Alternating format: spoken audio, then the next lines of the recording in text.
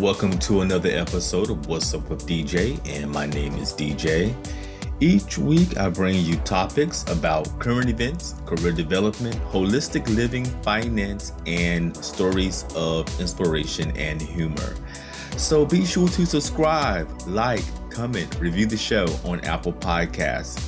Your comments are always encouraged and appreciated. And thank you for the ones who've already rated the show on Apple Podcasts and who left comments on Facebook and Instagram. I really appreciate it. And you can always get in contact with me at dj@djcareercoach.com. And those links will be in the show description.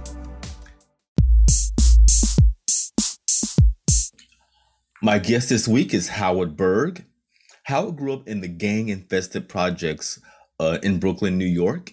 He had to overcome that environment to become the world's fastest reader. Guinness World Records recognized Howard for his ability to read over 80 pages per minute and for reading a 1,500-page healthcare bill in just 50 minutes. He and actor-comedian Denis Leary helped to launch the Comedy Central Network, and Howard was the first guest on The Daily Show with Jon Stewart. He is the author of books Speed Reading the Easy Way and Super Reading Secrets, which is in its 28th reprint. Nightingale Conant, the world's largest producer of audio programs, has sold over $65 million of Howard's programs, making it the top-selling info product of all time. Thank you for joining me today, Howard. Let's be here. I didn't get the 65 million. They did. You know what?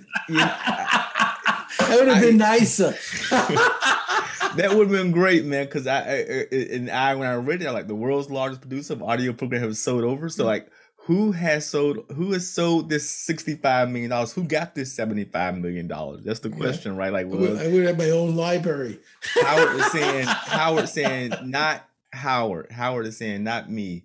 So I can definitely I would appreciate $65 million, man. That would be great. It'd be nice. I would really liked it. You could definitely build a lot of libraries and have it a would lot have of been a books nice take home. What did you make today? 65 million. Good take home. I mean, not on Jeff Bezos level, but I don't need to build a rocket ship, so it would be okay. Yeah, I can handle it. I could handle it. No problem. Yeah, I can't get a whole rocket ship, maybe just the cone, Yeah, and I was reading a story about Jeff Bezos going to the moon, not to the moon, to outer space, and then with his brother, I believe his brother went along with him.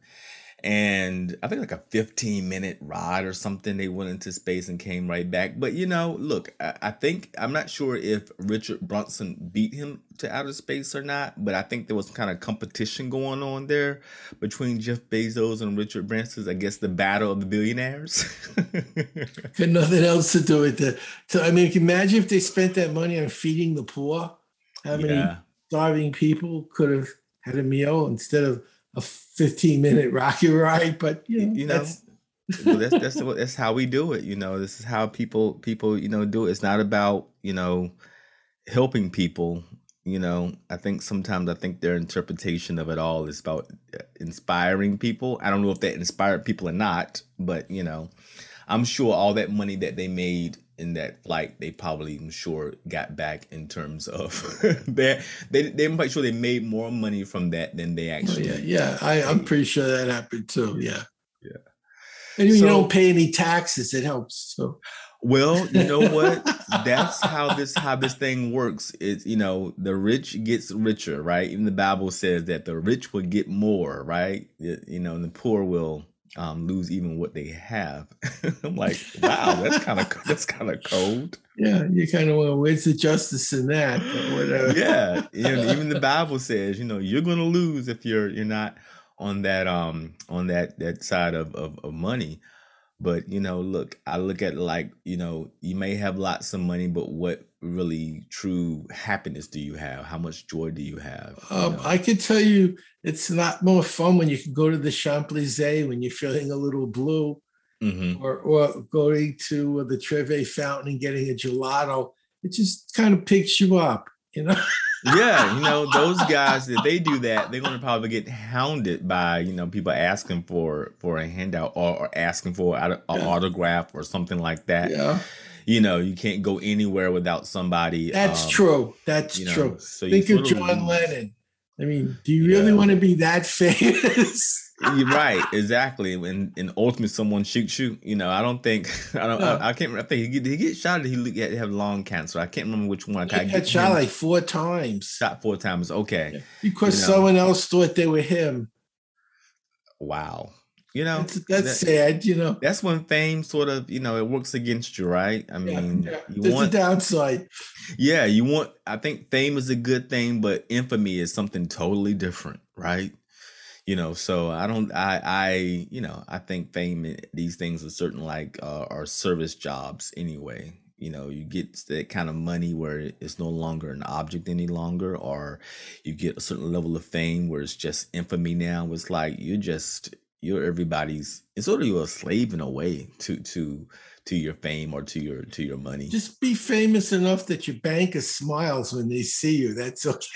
Yeah, that's I would like that. I would like that I smile when I look at my account and I see the money, and the Taylor sees me and she's like, "Hey, let's look at those zeros again." So yeah, man, I definitely can appreciate those individuals. I would love to meet Richard Branson. Would love to Oh yeah, interview yeah, Jeff absolutely. Bezos. I I, agree. I agree. because I've been using Amazon before they ever went public. I was using Amazon. I don't know if 2000, I think 2001. I think I started using Hmm. Amazon, and I don't know if it was public back then, but I appreciate like, wow, this is great. This is In going to be books, it was awesome. just a bookstore back then, I think. That's where I got my books when I was in college. I went to Amazon to get my books, and I think eBay had something called half.com or something like that back then, but I would go back and forth between eBay and Amazon. Eventually I started using Amazon more than eBay, and then Amazon became my sort of go-to. And so I wish I would have bought that stock back then. I don't know if they Yeah. were public or not, but I would have, because I learned that if you love something, invest in it. That's a clear cut sign. And I use that rule a lot now. If you love it, see if they own any stock. So, one of the things that I'm just amazed because I am an avid reader. I love reading. I'm not a fast reader, and I'm going to change that with help with your program. But one of the things that I suffer from is dyslexia. And when we talked before, you said that your program can actually help um, erase or cure dyslexia. It has for many people. Everyone's different. There's different kinds of dyslexia. I can Hmm. tell you how it would happen. When most people are reading, there's a voice in their head pronouncing one word at a time. So the part of the brain that's reading, they're using their eyes to hear a book. When you're driving in a car, you're reading the road in four directions, front, back, left, and right. It's more like a movie. You're processing things more visually. By training people to do a more visual form of reading, where it's more of a movie, less of a conversation, the part of the brain that has dyslexia, which is the part that's listening, is Okay. kind of out of the loop. And that seems to make a big difference. Plus, most dyslexics are super smart. And when they read, it's so slow, it's boring. And when you're Hmm. reading more at a visual rate, like a movie, the boredom goes away and the brain gets more engaged. So it seems to help to read more visually. And there's a way to learn it. And I can show you how to get started if you like. Oh, definitely, man. I would definitely love that. So I we'll definitely get into that before we as we move forward in the show. But I definitely want to talk about your background because we talked about in the intro about how you was raised and a little bit about how you was raised and just being in Brooklyn, New York, and they say you can make it in New York, you can make it anywhere, right? Yeah, she survived. Yeah, if you can survive in New York, you If you can survive in survive. New York, you made it. You made it. You can make it anywhere. So how I did grew up you in a neighborhood. survive? It was like West Side Story without the music and dancing. I Yeah. met I met Bernardo. He had a knife and he wasn't dancing. and literally had a knife to my throat.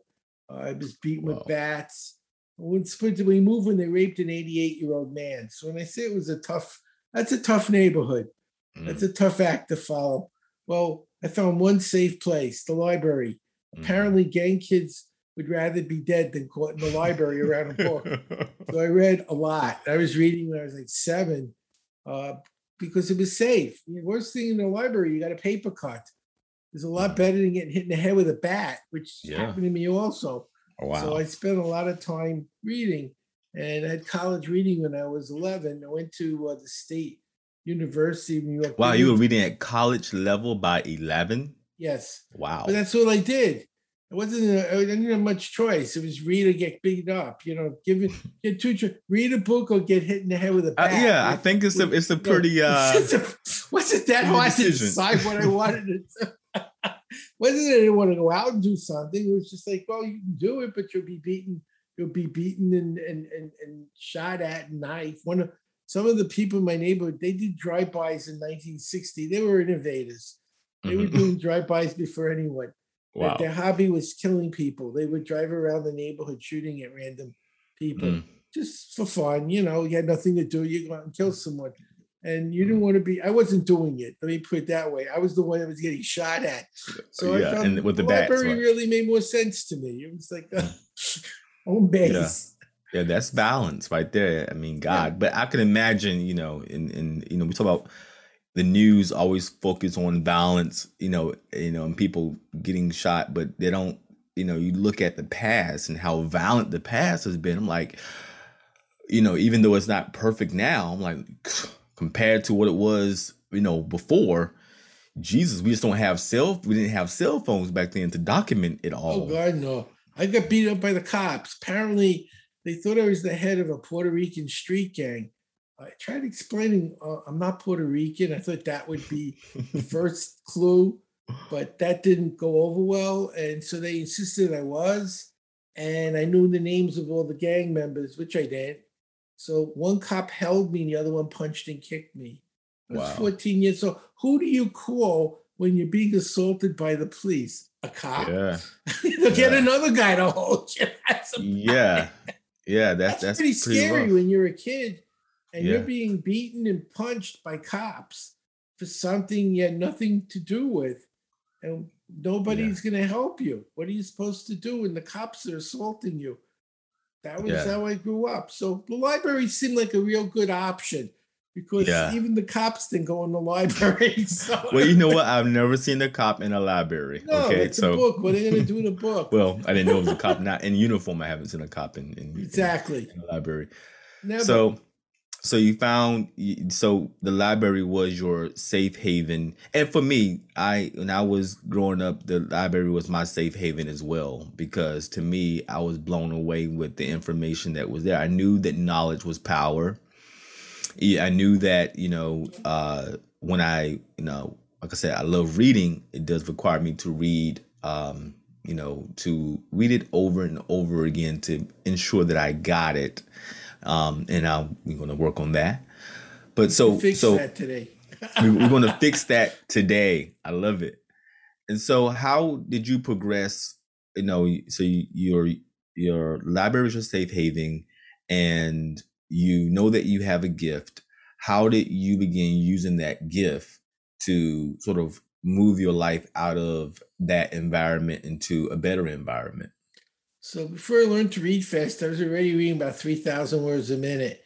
Now the norm is 200. So that's 200 words a minute. So that's 15 times faster than normal. But it seemed normal to me because I was doing it. I went to college at 17. I went to the State University of New York, Binghamton, which is the top state college in the state of New York. And I went to major in biology. In my second term of my junior year, I got interested in the brain. And I told the dean I want to major in bio and psych. I want to be a psychobiologist, not a psychotic biologist. That's psychobiology is the biology of behavior. And he said, Howard, you got 1 year left. You have no courses in psych. You have to do the whole 4-year program in 1 year and finish bio. You have to take 6 science courses a term and 2 4-hour labs. And labs back then were on slide rules. So it took 16 hours to do the math. So it's like 40 hours of lab plus 18 credits of science. To make it hard, I had 3 jobs. I was working 18 hours a week. Wow. And he looked at me and he said, "You're not smart enough." And that's when I realized they never taught me how to learn. So I started learning how to learn and use the brain. I got the 4-year program done in 1 year. I studied for the GRE in biology. I read 48 books in 3 nights, like cell physiology, genetics, biochemistry. I got 3 questions wrong. So I was in the 99th percentile. I got an 800. And then it was like, gee, is it you or the system? There's a difference between you're doing it or it's learnable. That's not the same thing. So I had a bunch of kids, 11 to 15, taught them how to do it.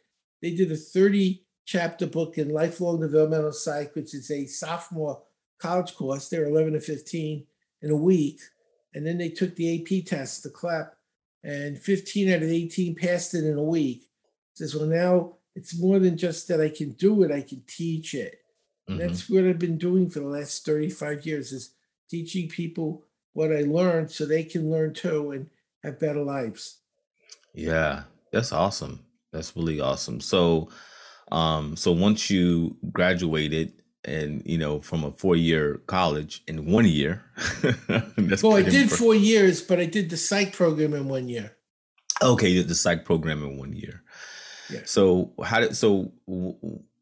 ultimately, when you was in college and you have, you're getting through these classes and you're making it through, did you know what you wanted to become? Did you know ultimately what you wanted? Okay. But I didn't. I wanted to be a PhD in psychobiology, but I found out for every 1,000 graduates, there was 2 jobs. So I'm like, okay, you're spending $200,000-300 grand on your doctorate and you have 1 chance in 500 of getting a job.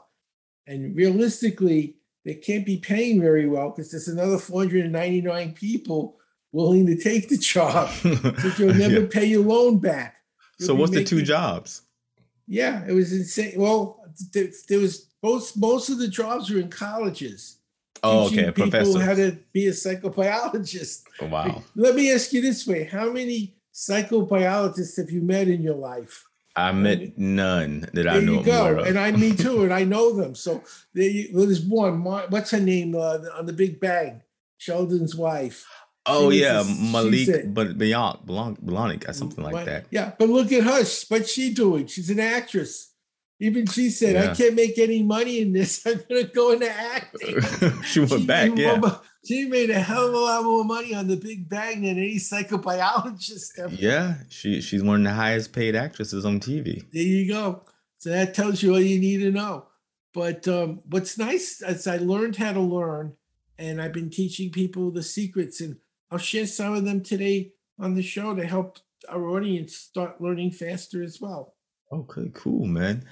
I definitely wanted to talk about how you helped launch Comedy Central and how did that come about? I got a call from Dennis Leary's agent saying they wanted me on his show. He had his first show on Comedy Central and apparently had 14 episodes and I was on 7. And I was Jon Stewart's first guest as well. And you don't see too many biologists asked to do comedy, so I'll show you why. A mushroom walks in a bar. The bartender said, "Get out. We don't serve your kind." The mushroom said, "Why not? I'm a fungi." That's why we don't get to do comedy. I got a really bad joke if you want it. Go ahead, do it. It's a podcast. It's a 2-parter though. Okay. Why did the chicken cross the road? To knock on the moron's door. Okay. Okay, next joke. Knock, knock. Who's there? The chicken.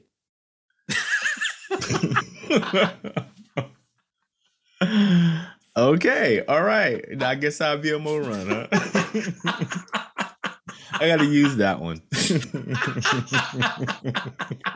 Because you're like, well, that's not very funny. No, it's cute. I'll put it that way. It's cuddly. You know. So when you was creating the Comedy Central, when you was at creating Comedy Central, helping Dennis Leary and others. I didn't create it, but I was invited on his show, and he was the big draw at the time. He had like a big show, and it was fun. They did it in a Jackie Gleason studio where they filmed The Honeymooners. Okay, to the moon. Yeah, and they had all the montages from the show on the walls when you walked in. It was really quite an experience to be. It was like, a really special place to be. Yeah. And they filmed The Honeymooners. So I enjoyed that. That was really fun. I met a lot of interesting people. Richard Belzer, he's now on Law and Order, but he's a comedian by trade. And he was on the show. We got to be friends with him and Dennis and a few other fairly famous. I was with Jackie Collins, the author. They had me read her book Lady Boss in 5 minutes. It was 700 pages, and then do an analysis. So it was a fun show. Yeah. Well, it was one of the top rated shows. Well, I think it was the top rated show on Comedy Central until Trevor Noah came on. So yeah, he was good too. I enjoyed Jon Stewart a lot. He was fun. He's a brilliant man. He's a lot of fun. It's just nice. I mean, you feel like you're doing something interesting. What did you do today? I was hung out with Jon Stewart. Could be worse. Yeah. Better than getting hit in the head with a bat.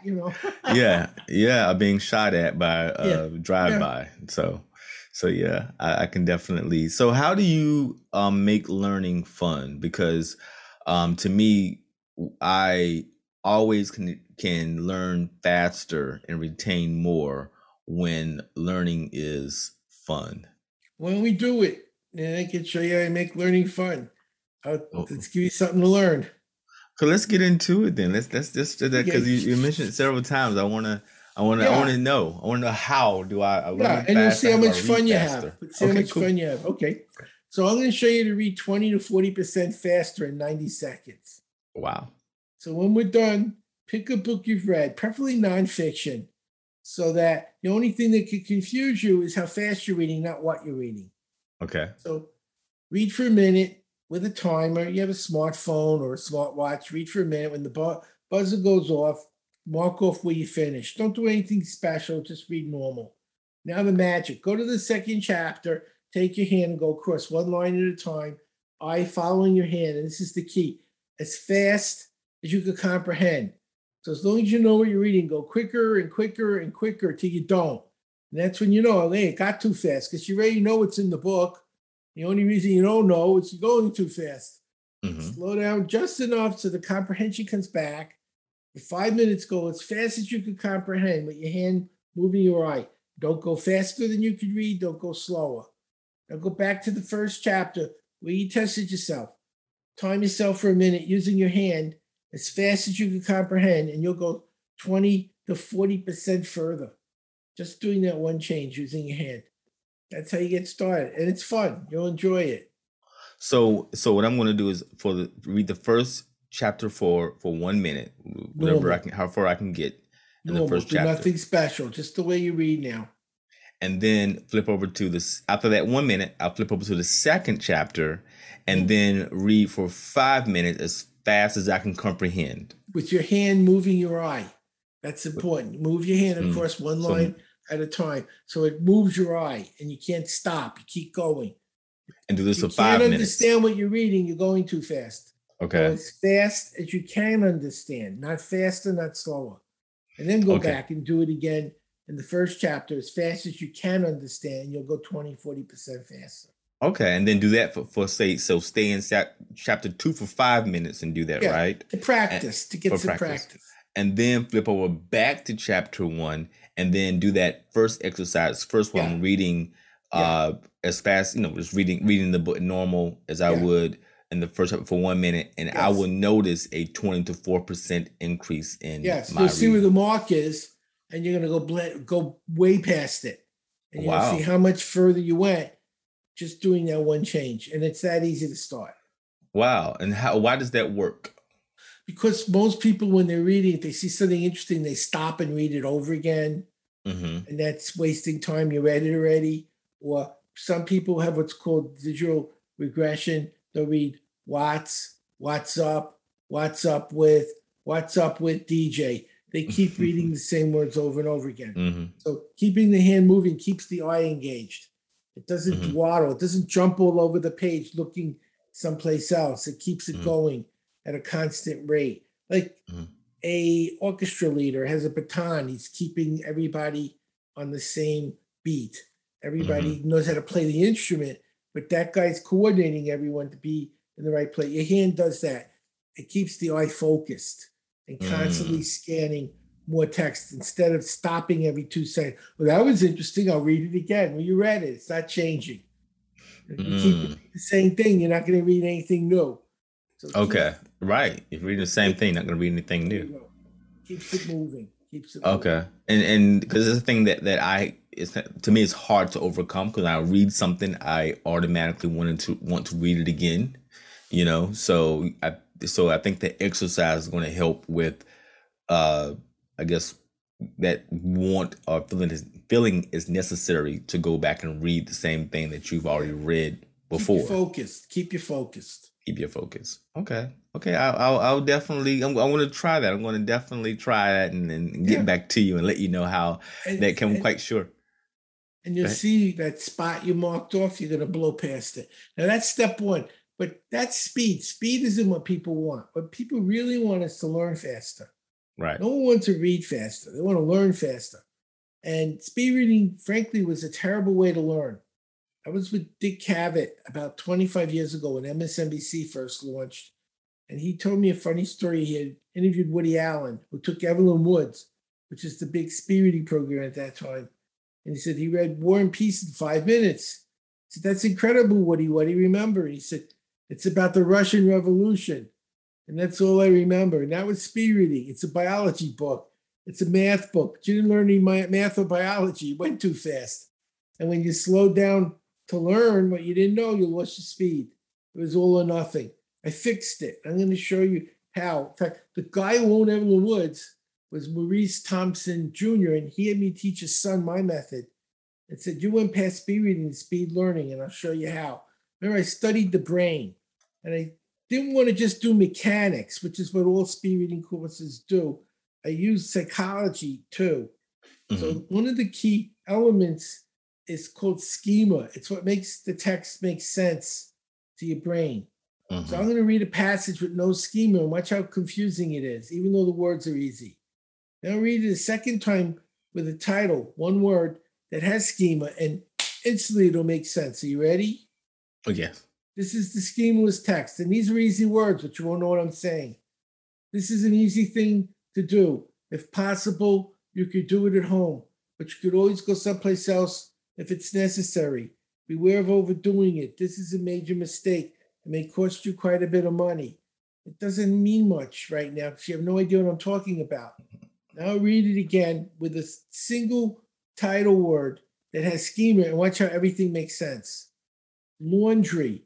Laundry. This is an easy thing to do. If possible, you could do it at home, but you could always go someplace else if it's necessary.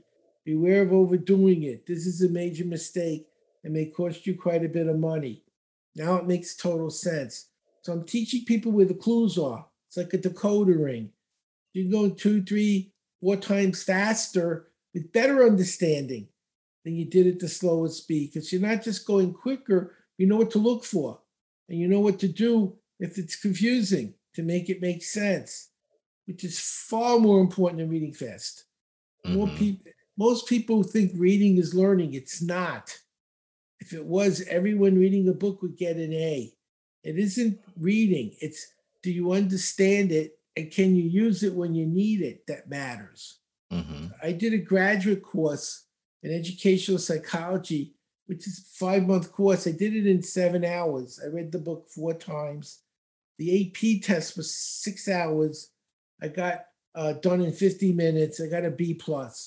Why didn't you get an A? I didn't need an A. I was teaching and I needed to get 4 graduate credits to keep my license. I needed a C- to get the credits. I didn't care about the course. My goal was 4 graduate credits. You always need to know what your goal is. What is your purpose? So in order to get 4 credits, I needed a C-, so I got a B+. So I more than exceeded my goal. Now, if I wanted to learn it at an A level, I might have studied for another 6 hours. But I didn't care about the course. I cared about the credits. So I was successful. And I think getting 4 graduate credits for $65 in less than 8 hours is a good deal. Yeah. Rather than going for 5 months and having to do all the work that you do for 5 months. It made a lot more sense to me. Yeah. Yeah. I have a course I'm taking next week. You know, I'm a coach. And this is a strengthening families, a strengthening families coaching. Because I'm also, you know, I help people with life coaching, and so it's a 3-day sort of crash course, and so I'm like, okay, I know, I got to learn all this stuff, and you know, this probably would have been a longer course if it would have been in a classroom setting, but this is going to be online, you know, through Zoom and you know, one-on-one learning, you know, you and your materials. So, you know, I'm trying to like think about all the things that I'm going to have to sort of do to get through all of that, because with me, I know I can get through it faster now that I have that technique that you just mentioned. But I'm like, okay, I know that typically I have to read things 3 times, you know, to get through it. So go ahead. I'll fix that. Want me to give you a way to do it quicker and help you with the course? Yes. Okay. When most people take notes, they take notes on what they're learning, which is normal, but it's only 1/3 of the information. So here's what you want to do. If you're taking notes on a laptop, which most people do now, make a 3-column table in your word processor. In the first column, do what you normally do, write down what you're learning. But in the second column, you put two things. One, any insights you might have. How is this related to something you know already, or elaborate? And here's something else you can do. What made it interesting? What did they do? Did they tell a story? Was it an inflection? Was it a joke? What did this presenter do that got your interest? Made you laugh, made you feel good? Whatever they did, now you're a coach. You can use it when you're teaching. You found something that gets people happy and interested and motivated. So you can use that. You can do that in a book too. If the writer did something and said, wow, that was amazing. Why? What did they do that made it amazing? Did they tell a story? Did they draw a picture? Whatever they did that made it amazing, you can make your writing amazing doing that too in another subject. So you've learned, 1, the data, and 2, the meta program. What did they do to make the data interesting to the brain? And then the third column, this is important. How will you use what you just learned? What do you intend to do with that information? And this is when the mastery takes place. When you get home, look at that third column, and every day take 2 to 5 things that you said you were going to do and do them. And as you're doing them and you experience the benefits, you're going to remember it because your brain likes what's happening. So let's say I go to a marketing course with Dan Kennedy, who's a friend of mine, and I see how I could double my income using what he just taught me. And I put in the third column how I'm going to use this, double my income. When I get home, I use that marketing strategy. I doubled my income. You're not going to have me study that again. I just doubled my income. My brain never wants to forget that, because look at what it did for me. Look at the benefit it gave me. It's such a strong, powerful, emotional experience. I'll never have to learn it again because it worked. It did exactly what I want. And that's where you start learning, where you start using the valuable information that's in column 1 to experience the benefits. And as you're experiencing those benefits, that information never goes away, because your brain doesn't want to forget things that make you happier, more successful, more productive, and more profitable. And that'll help you learn it. Now, one other trick. There's 5 things you need to learn. Okay. New words, vocabulary. That's about 80% of a subject. The words that are bolded or italic, words you never heard of. The names. Who's there and what did they do? Any number, date, statistical formula. The main ideas, the 5 main ideas in every section, and questions and answers. If you know every word and what it means, every person, what they did, every number and statistic and why it matters, if you know the 5 big ideas in every section and every question and every answer, you pretty much mastered the material. So that should help you a lot more with the course, because now you have a goal, you know what you're looking for, and you know what you're going to do with it. What I would do is I'd put the word in column 1, the definition in column 2, the person in column 1, what they did in column 2, the number in column 1, the relevancy in column 2, the key trigger word and the main idea, and the question and answer. And you'll be golden. You'll have exactly what you need, and you'll master the material, and you don't have to look at it 3 times. Once you take those notes, you'll know exactly what to do, and you'll be able to learn them much faster.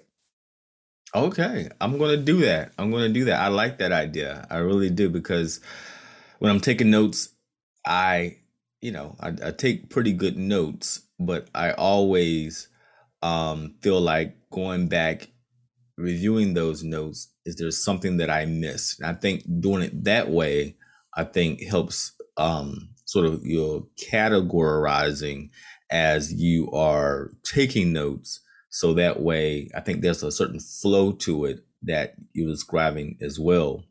Okay, cool. I like that. Goals and purposes to the notes, and you're utilizing those goals and purposes and experiencing the benefits.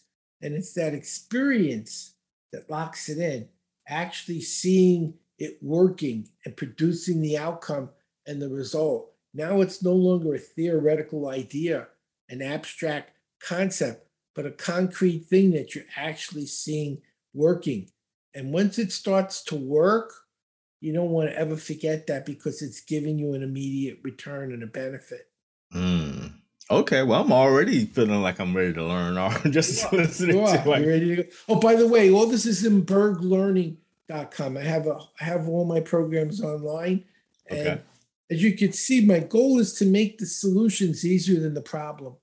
If it isn't, it's just a new problem. It doesn't solve anything.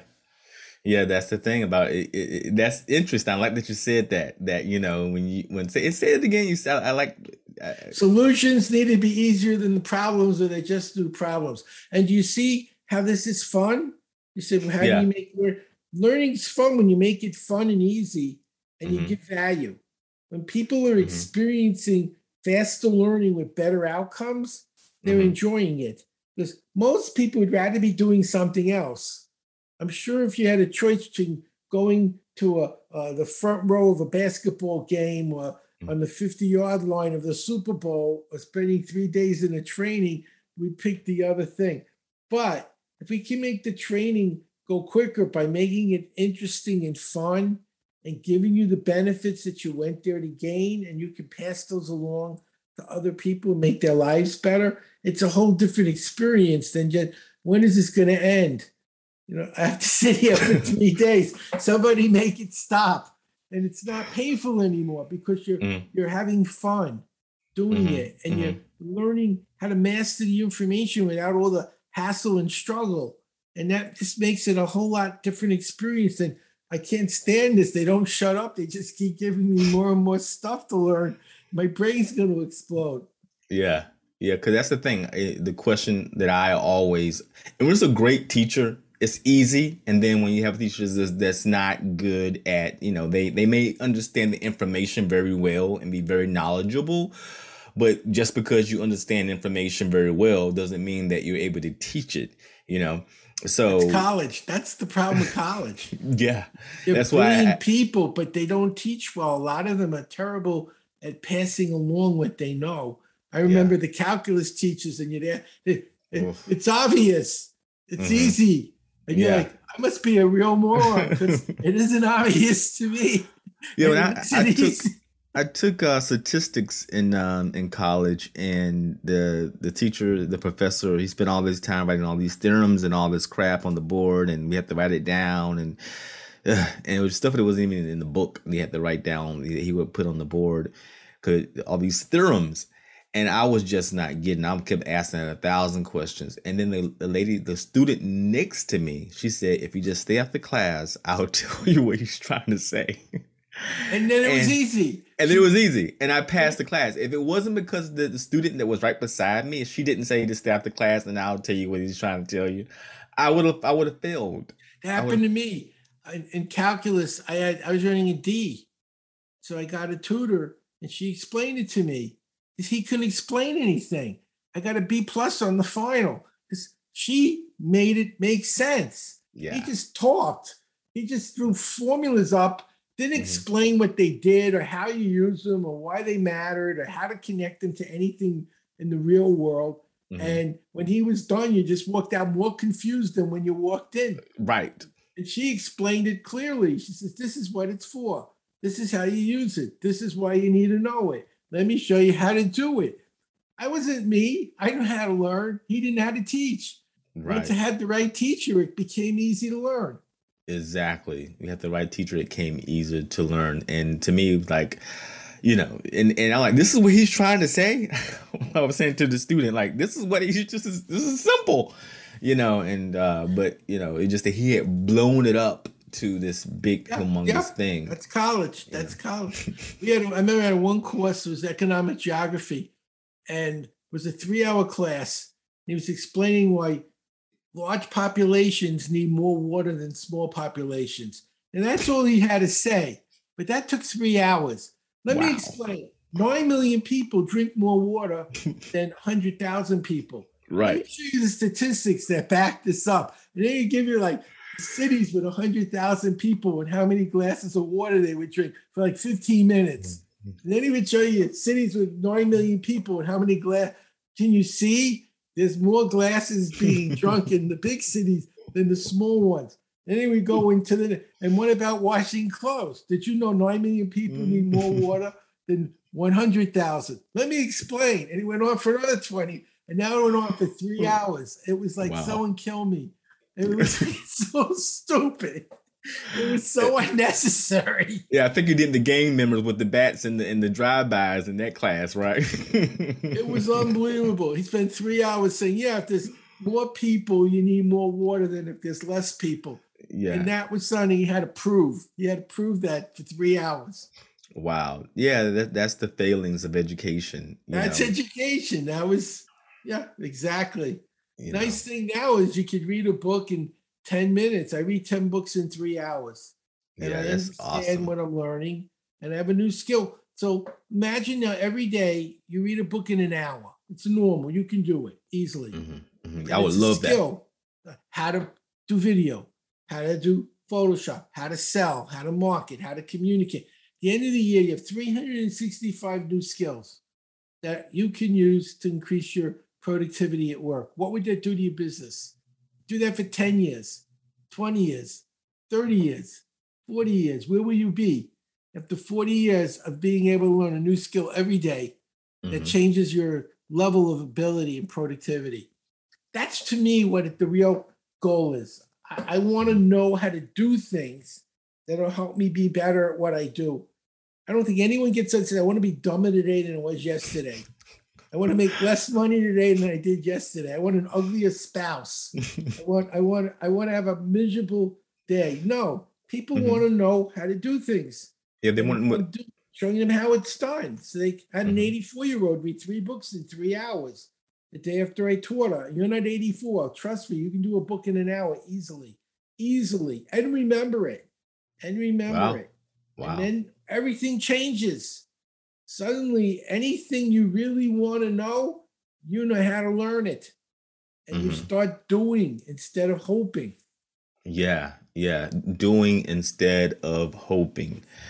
And that's the thing. I love the idea of execution because I definitely believe in, I'm fine talking about it, but after we talk about it, we need to do it, Thank and you. yeah, I like it. I like it. So I also wanted to talk about a little bit about how you give back to the world, I some of do a the lot of, efforts. I'm a Rotary president. There was a school in Malawi. Hmm. These girls were walking 5 hours a day with water on their head, just like in the movies, and they raped them because they Wow. knew where they were going and they were on these isolated paths in the jungle And the young men would wait for them in the jungle and rape them. When they got raped, it was their fault. And it was the girl's fault they got raped. And then the family would disown. It's horrible. Yeah, These it is poor horrible. girls walking 5 hours with a jug of water on her head to help a family, and she gets raped, and she's the problem. So what the Rotary did is they built a school, and they put a well in front of the school. So for 5 hours they're in school, learning how to read, write, and count. And then when they go out of the school, they pump the water and they go home. Nobody's getting raped, and they're ready now to have a productive life. So they needed help, so I gave them my learning program as a gift because they don't have food. It's the poorest country in the world. They're not going to buy anything. So I just gave it to them, and I did that. And it's just about 2 weeks ago in Haiti. It's also a very, very poor country. Yeah. And they're having terrible problems, as you know, in Haiti. It's never been great, but it's really bad right now. So I donated my program to a school run by a Rotary in Haiti to help the children because they needed it. And it's not like they're going to buy the program. They don't even have a home. They live in a tent. I'm doing it now in Guatemala. It's another very poor country. Yeah. And that's what you're supposed to do. You're supposed to, I use the money I make from successful people when they buy my program so I can donate to poor people who have no opportunities to make a better world. I believe we're going to have a better world when poor people learn enough to get out of poverty. They learn the skills they need to support themselves and their family. I think you look at terrorism. Osama bin Laden didn't blow himself up. He was rich. Paid other people. Other people who had nothing blew themselves up. But not the rich ones. The rich ones were the ones that watch the other people. They go out there and convince people to blow themselves up, right? You do it. I got money. I'm not blowing myself up. I think when you give people a reason to stay alive, most people, no matter where they are, they want to feed their families. They want to have a job. They want to have a place to live. They want some decent housing and health. And that comes from learning, comes from education. I don't think blowing people up is the answer. The answer is empower people to be successful enough that they won't want to do something stupid because they have a good life. They like what they have and they want to keep it. They don't want to jeopardize it. That's how you get world peace, through learning and education and empowering. And that's what I'm doing. I'm helping as many people as I can around the world to be successful. And I use the money I make from my programs so I can volunteer more. That's amazing, man. That's definitely, to me, and you are educating people, empowering people with good information on how to empower themselves is, to me, that's what everyone should be doing. I think that's amazing. Teach a man to fish. Don't give him a fish, show him how to fish. Yeah. Teach a person how to learn so they can learn a skill. Most people, even in our country, they try to make more money. They work more jobs. They work more hours. That's not how you make more money. That's how you get dead. You don't have a life. All you do is work. You make more money by learning a new skill that pays better. So if you're making $10 an hour, you learn a skill that pays $30 or $40 an hour. Now you don't have to work as many hours. Yeah. That's the secret. It's not a magic trick. Learn how to do something that pays better. How do you do that? You learn how to learn. Yeah. And there's a good chance somebody's doing what you're trying to do. There's a good chance 10 people or 20 people, and they wrote books on what they did to get there. When you read 10 books by 10 people trying to do that you are trying to do, and it worked 10 times, it's going to work 11 times when you do it. So it's a business plan. You're looking at what successful people are doing that you want to emulate. It's not a rocket science. It's working. You don't try to figure out how to do it. You look at people who figured it out already and did it. Yeah. And that's, to me, the real value of what I do is to give people the skill they need to learn the things that work so they can have a better life. Yeah. Yeah. I definitely, every word you said is just like the Bible to me. Why go through trial and error? Making a mistake and learning from it when you can just, learn it from someone who's already probably made those mistakes and learn from them. Exactly. And you can totally avoid that. Don't invent the wheel. It's there. figure out how to use it. Mm-hmm. Yeah, I find that just to be amazing. So I love that you're doing that, that you get that, you're teaching that, and the key thing that you said is you are teaching people how to learn. And Very once you, important. very important. And by teaching people how to learn, you're able to say, okay, how do I utilize this to make more money, to increase my well-being, to improve my environment, my community, The world. the world. Yeah. So Well, yeah. right now, look at all the problems. One of the things I look at, watch the news, is this problem is there's too many smart people. No one's thinking there's too many smart people. So I can't fix everything. I'm realistic. I don't know everything. But imagine I get enough doctors that read 50 extra books that can fix cancer, or environmentalists who can figure out how to get rid of global warming. But if I give them the ability to learn more, they'll have more information to base their decisions on. They can innovate faster and make better choices. So I can't fix everything, but the people who can get smart enough and knowledgeable enough that they can do it. And that's really, I see my responsibility is to help them be the best they can be. And everyone's important. You know, you and I are here today for a reason. We don't have to grow food. Someone's out right now planting food. Yes. We don't have to weave our clothing. Someone's out right now making clothes. We don't have to make electricity. Someone's making electricity. Everybody matters. The only reason we can do what we do is other people are doing things we need. So we don't have to. And that gives us the freedom to do the things we do. We should be grateful to those people, not arrogant and think we're better than them. We're not better than them. We're only able to do what we do because of them. Everyone matters. When someone's parking your car, that matters. Yeah. Someone's serving you food at a restaurant, that matters. Those people are doing something that needs to be done that you would have to do on your own if they weren't doing it. Yeah. It all matters. When people see the human race as a family, instead of seeing people who are different as their enemy, but see them instead as the family. And we're only as good as the weakest and sickest person in the family. Yeah. It changes everything. You realize we're connected. And we have a responsibility, if we're lucky enough to be a little more successful, to do something with that to help the other people who are behind us that are trying and struggling. And if everyone would do that, we'd have a lot less violence and a lot more brotherhood, and everything that we really need to have in this world would start to happen if we spent billions and billions of dollars on making a better world instead of building bombs and blowing everything up. Yeah, yeah. We wouldn't I need to build agree. the bombs and blow anything up. People would have Right. nothing they want to blow up. They're happy. Exactly. I definitely agree with every word you just said. You know, one question I did want to ask you, one last question. And the question that I wanted to ask you, that we are seeing that our, like, the next generation there, and I've been hearing this a lot in the news, is that, you know, the generation that's coming next, and I'm Generation X, and, you know, then we have Z and the millennials and all these individuals.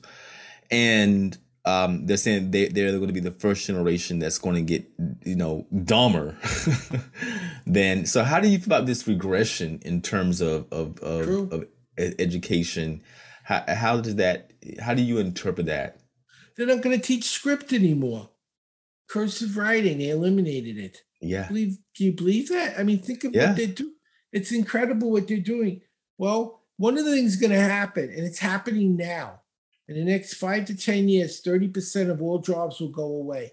They already have computerized trucks that are being used experimentally. In the next 10 years, there'll be no more truck drivers.